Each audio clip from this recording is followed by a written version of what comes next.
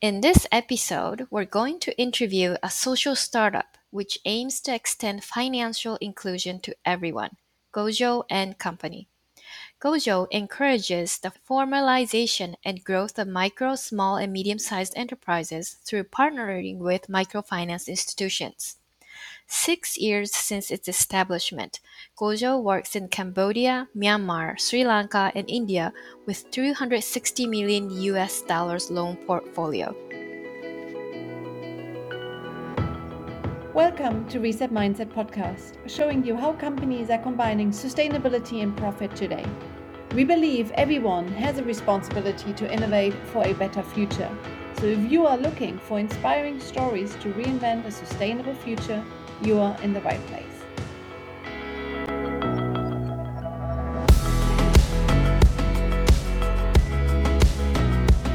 Hello, everyone, and welcome back to the new episode of Get Reset Podcast.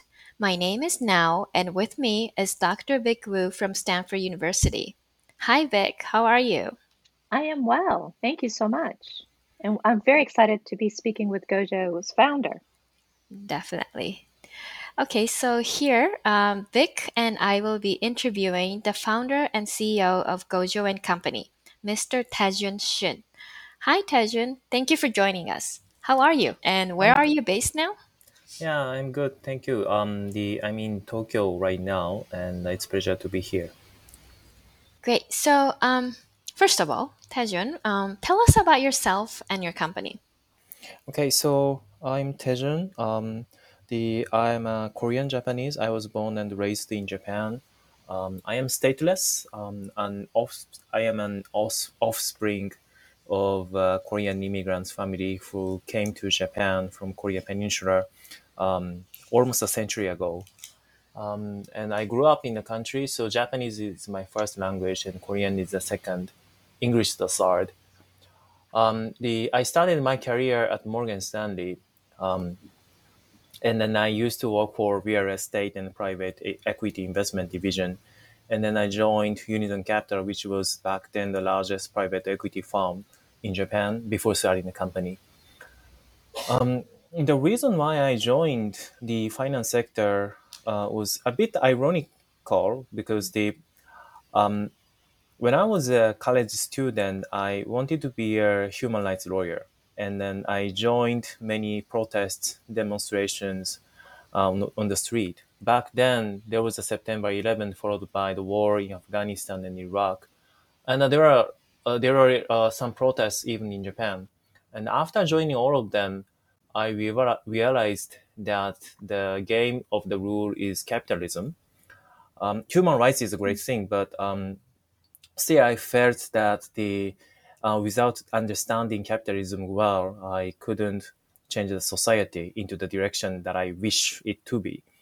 So that's the conviction that I got when I was a college student, and that's why I entered finance industry, because back then I didn't have any knowledge about the industry, but I thought maybe this is the evil industry, and I think there I can learn capitalism. Um, but after joining this Morgan Stanley, I started my NGO, and I spent my weekend and a vacation to engage in various activities. It turned out to be one of the largest NGOs in Japan now. It's been 13 years since I started it.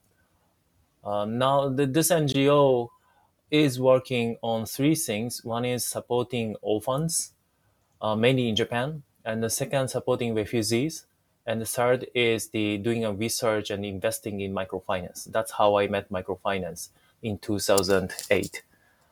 And after spending some time, I realized that maybe I can do this as a full-time job. That's how I started my company in 2014. Great. So it's a wonderful to know that you were studying to be at college to be a human rights lawyer and realize that the game really is capitalism. What would you say that your past experience at Morgan Stanley and other financial organizations has really helped or hindered your success at Gojo?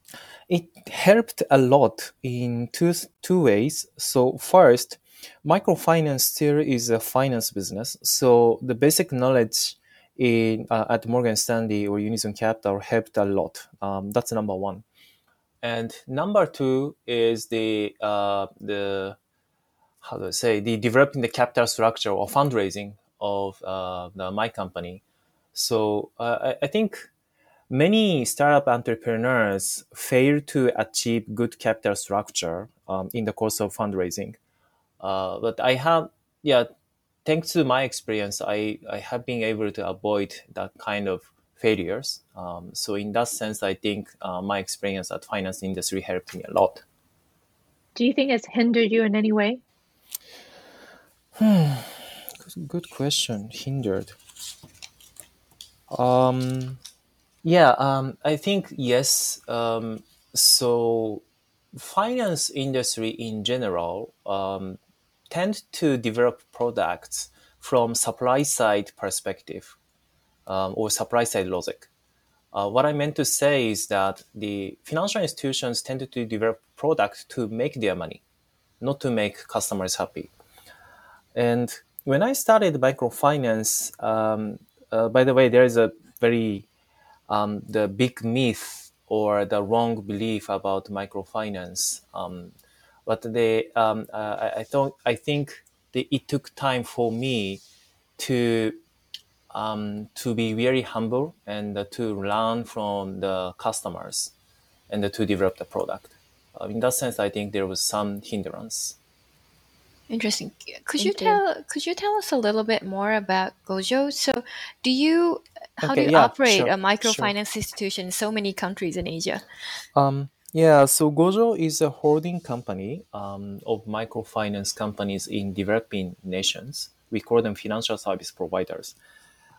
We sometimes build these companies from scratch, or we buy an existing companies and join the companies, the operation or management. Always the best case scenario is that we find the great managers to run the organization and let them run the show without much intervention from us. That's the best case scenario, but that is not always, almost always the case. And therefore, we have our own the management support function, fundraising support function, tech support function, and the other functions by which we can augment the management and operation quality of local financial service providers. So I think it's in a sense like super hands-on private equity, but the Gojo is a company, and we don't operate as a fund, so we don't need to exit from the investment. So we hold the shares, and they hold the shares permanently, and we provide all the necessary hands-on supports. Wow. How do you find your local partners? Yeah, yeah, that's the most the challenging part.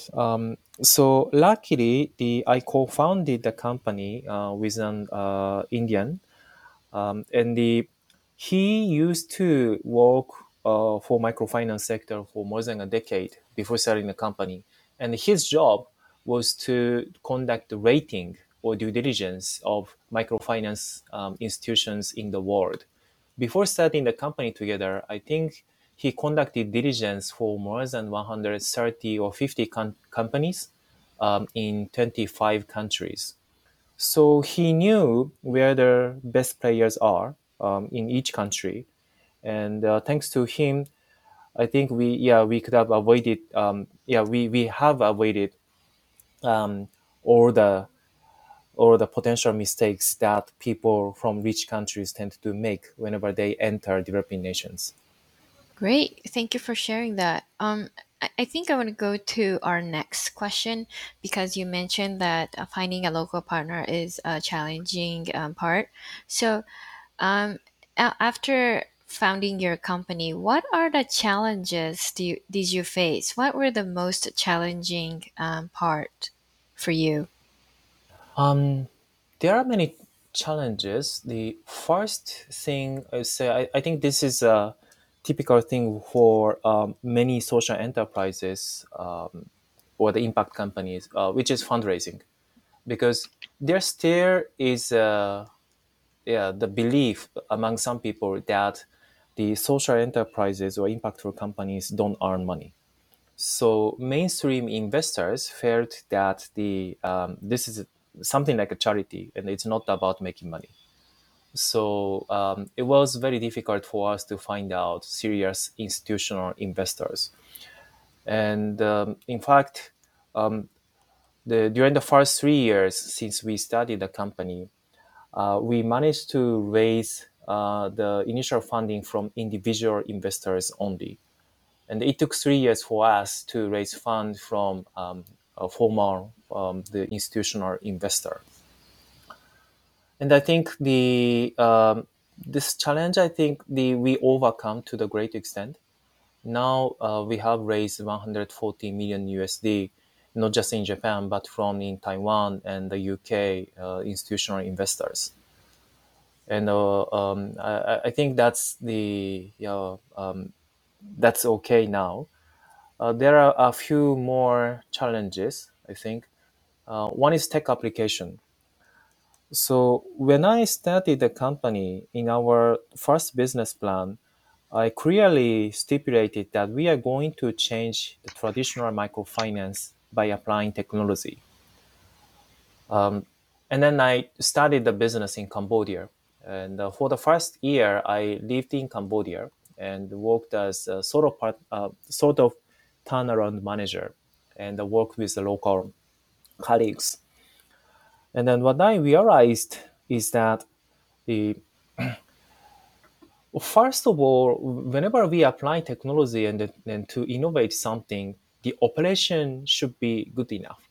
And there is my favorite quote from Bill Gates, which is automation applied to an efficient operation will magnify the efficiency. However, automation applied to an inefficient operation will magnify the inefficiency. So that's exactly what I noticed in the field. So before talking about the technology or tech application, we needed to think deeply about how we really can streamline the operation, and that's how we spent our time in the first few years. And after then, finally we started applying technology, but there are many other challenges. For example, most of our customers don't have smartphones.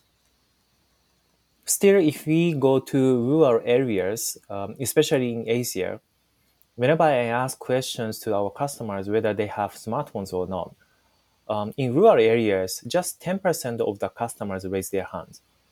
And on top of that, if I ask them what kind of function they use by their smartphones, most of the answer is that they just give a phone call and they take a photo.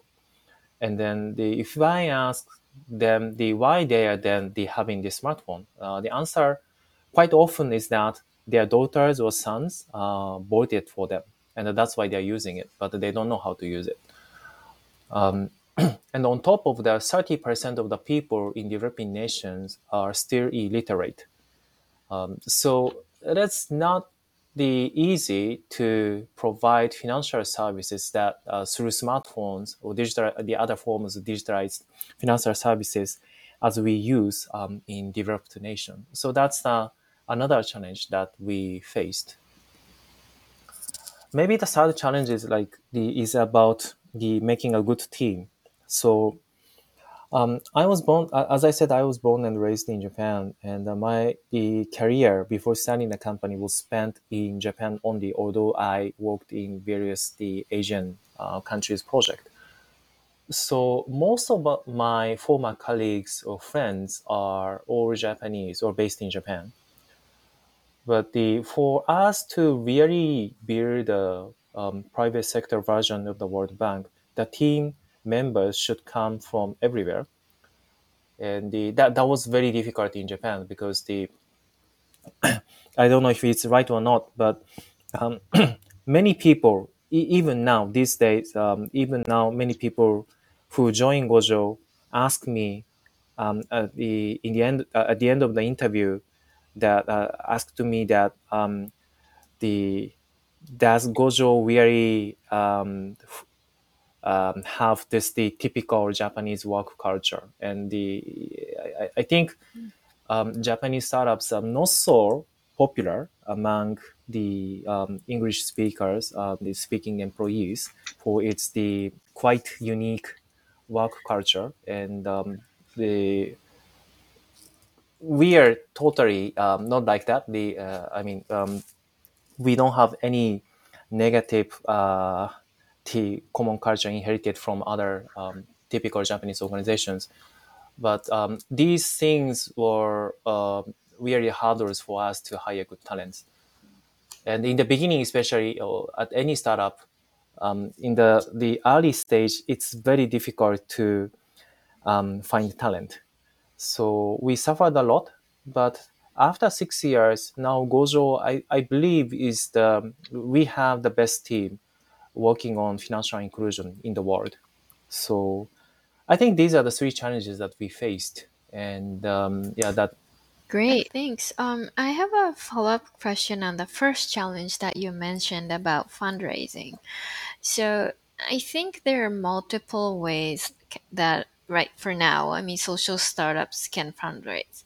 They can fundraise from foundations, they can fundraise from venture capital, impact funds, or they can fundraise from other big companies who has an impact fund. So how do you see that? How do you see that now? And also, um, what do you think are the pros and cons of fundraising from foundations or venture capitals? Um, I don't know much about the case in the US, and I'm sure that US has much bigger foundations than Japan. But in Japan, I think, yeah, I used to run my NGO, and what I understood is that if you raise 1 million donation or grants per year, that's the sort of the best case scenario in Japan. So the there is yeah there is almost no foundations which inject the sizable capital or sizable donation to social enterprises in Japan. So that's why I didn't take any donation money. Um, and on top of that, by the way, in Japan, if we take grants money, it will be very difficult to get the money from institutional shareholders because they fear that it is not a serious business. I think it's changing. The situation is changing, but still, that kind of misconception or is there. So instead, that's why we tapped the institutional shareholders.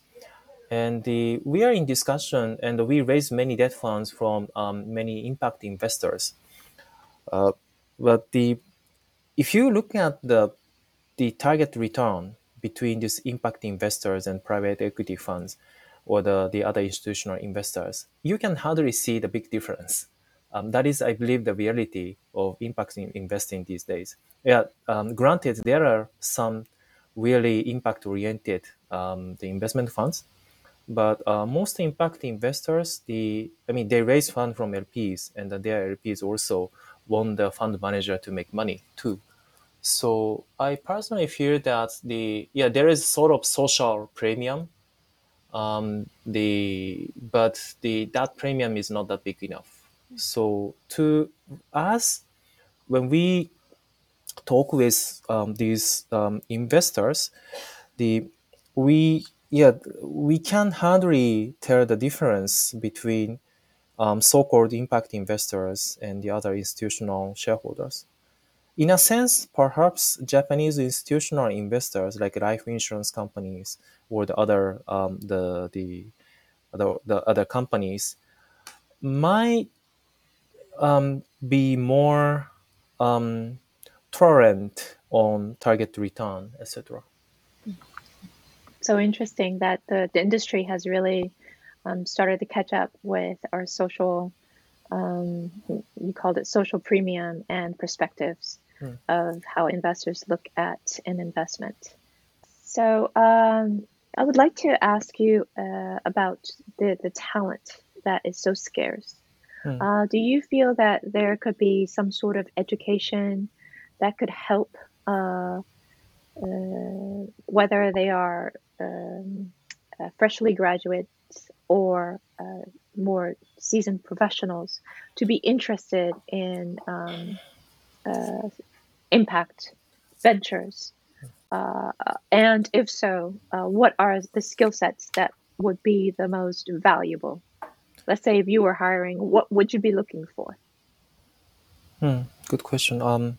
So first, I think education does help. I am sure. That's what happened in Silicon Valley, I believe, 30, 40 years ago. So originally, I think the best and brightest people tend to go to, say, management consulting or investment banks or whatever. But that changed now. The most talented people, yeah, they join startups or they start a company from scratch, and that's big cultural change that perhaps your university led. And that change is gradually happening in Japan too. And I think the same thing should happen in the next decades, given the global challenge that we all human beings are facing.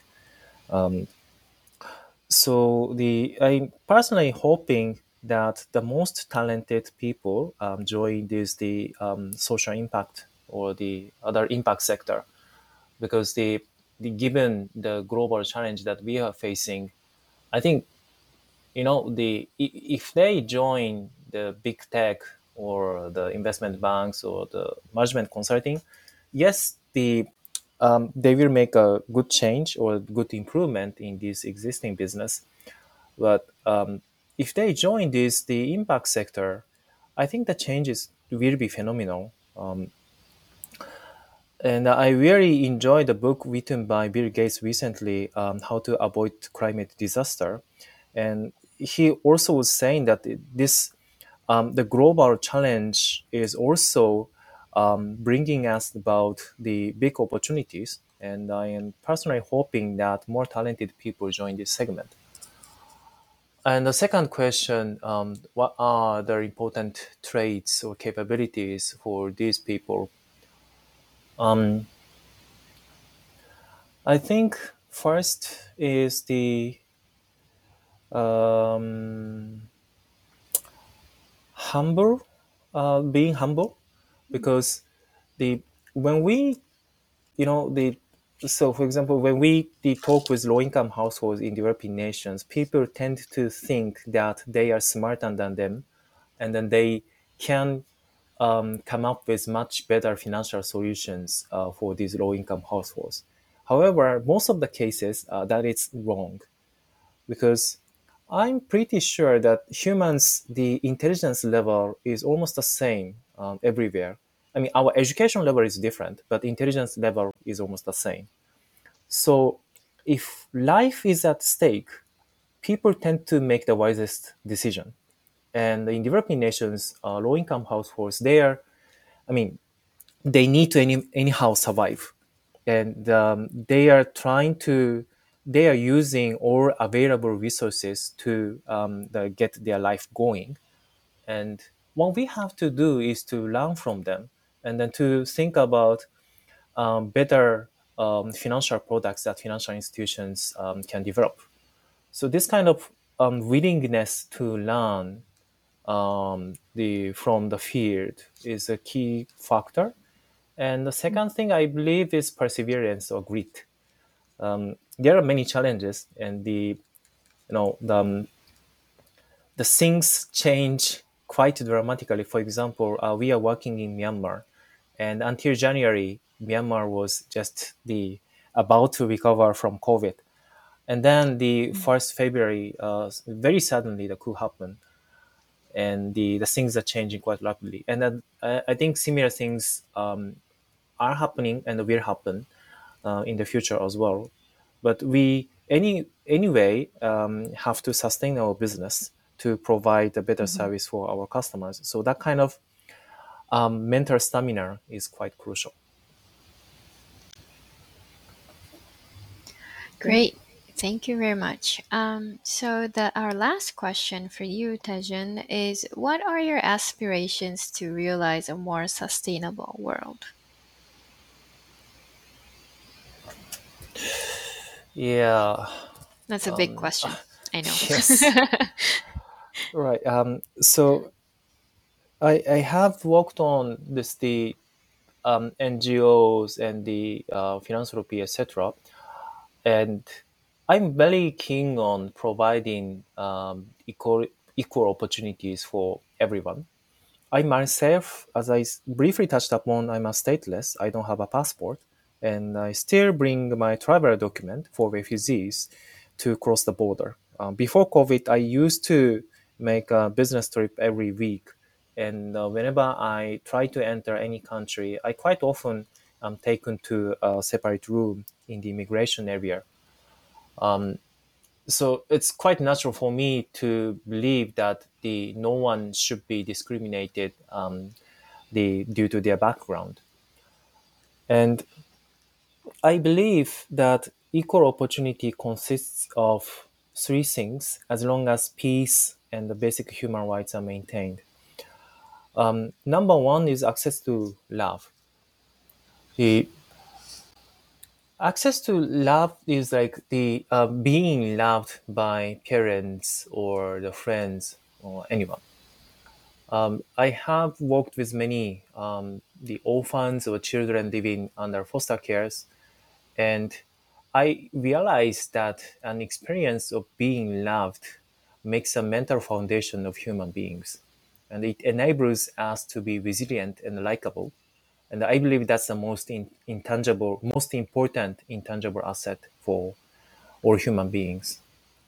And the second thing I believe is access to information, which is like basic education, internet access, existence of independent media, and so on. Because if you don't know how the world really is, you can't know how your life, what you really can achieve in your life. And I think the third is access to resource, which is like the safe water, electricity, medical service, and so on. And the financial inclusion is a catalyst to let people access all these resources. And that's what we are working on it. What we want to achieve in the next decade is that at least financial inclusion becomes the commodity, so available and affordable to everyone in the world. But as I said, there are many things that we have to achieve, and supporting orphans in the world is my lifetime job. I'm already working on it. I'm still a national committee member to improve children's welfare in Japan, too. So anyway, the first thing I'm going to tackle is this financial inclusion challenge. We want to make the private sector version of the World Bank to address this challenge. And once it's done, I think I will work on something else. So that's, I think, my career aspiration. Does this answer to your question? Yes. Yes. Now, do you want to ask a question, follow up, or? Yeah, I think this would be our last question for you, Tejun. What would be your advice to younger entrepreneurs who are passionate about sustainability and social impact? What would you give them advice? I'm still not in a position to give an advice to Really? entrepreneurs. You're so So humble.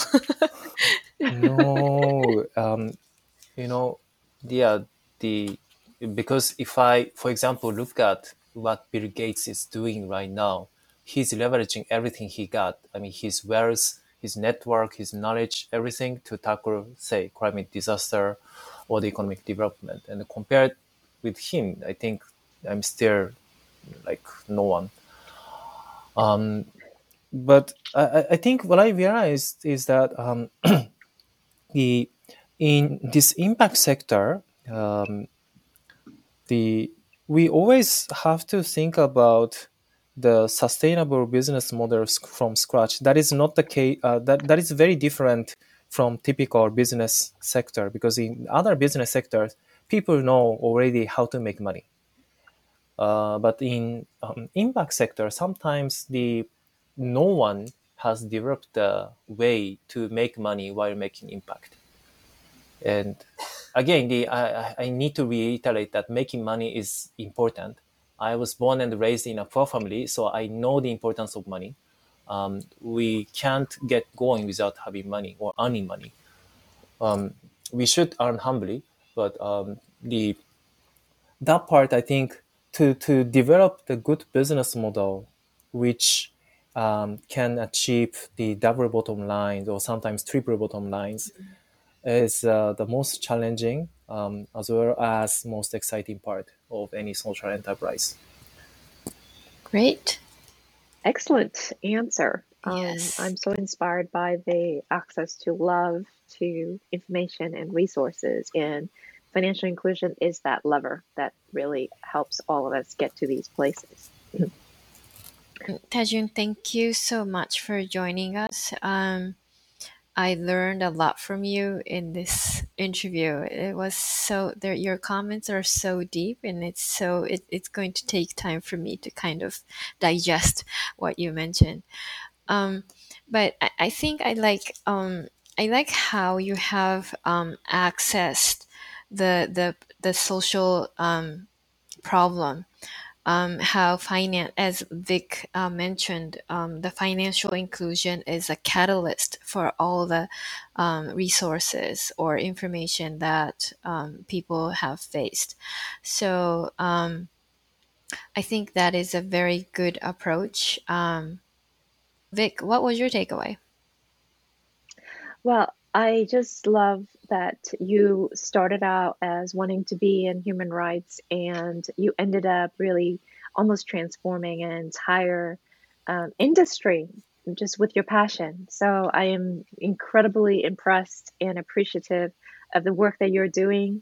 And I hope that this interview will inspire others who would also take their aspirations and make them a reality, knowing, little tidbits here and there that you have shared with us. Thank you so much. It's been a great story. I loved what you've said and how you, like what Now said, how deeply you've really thought about each of these pillars that's going to make a difference. So I really appreciate your time and your insights. Thank you. Thank you very much. Thank you, Taejun. And for listeners, see you all in the next episode.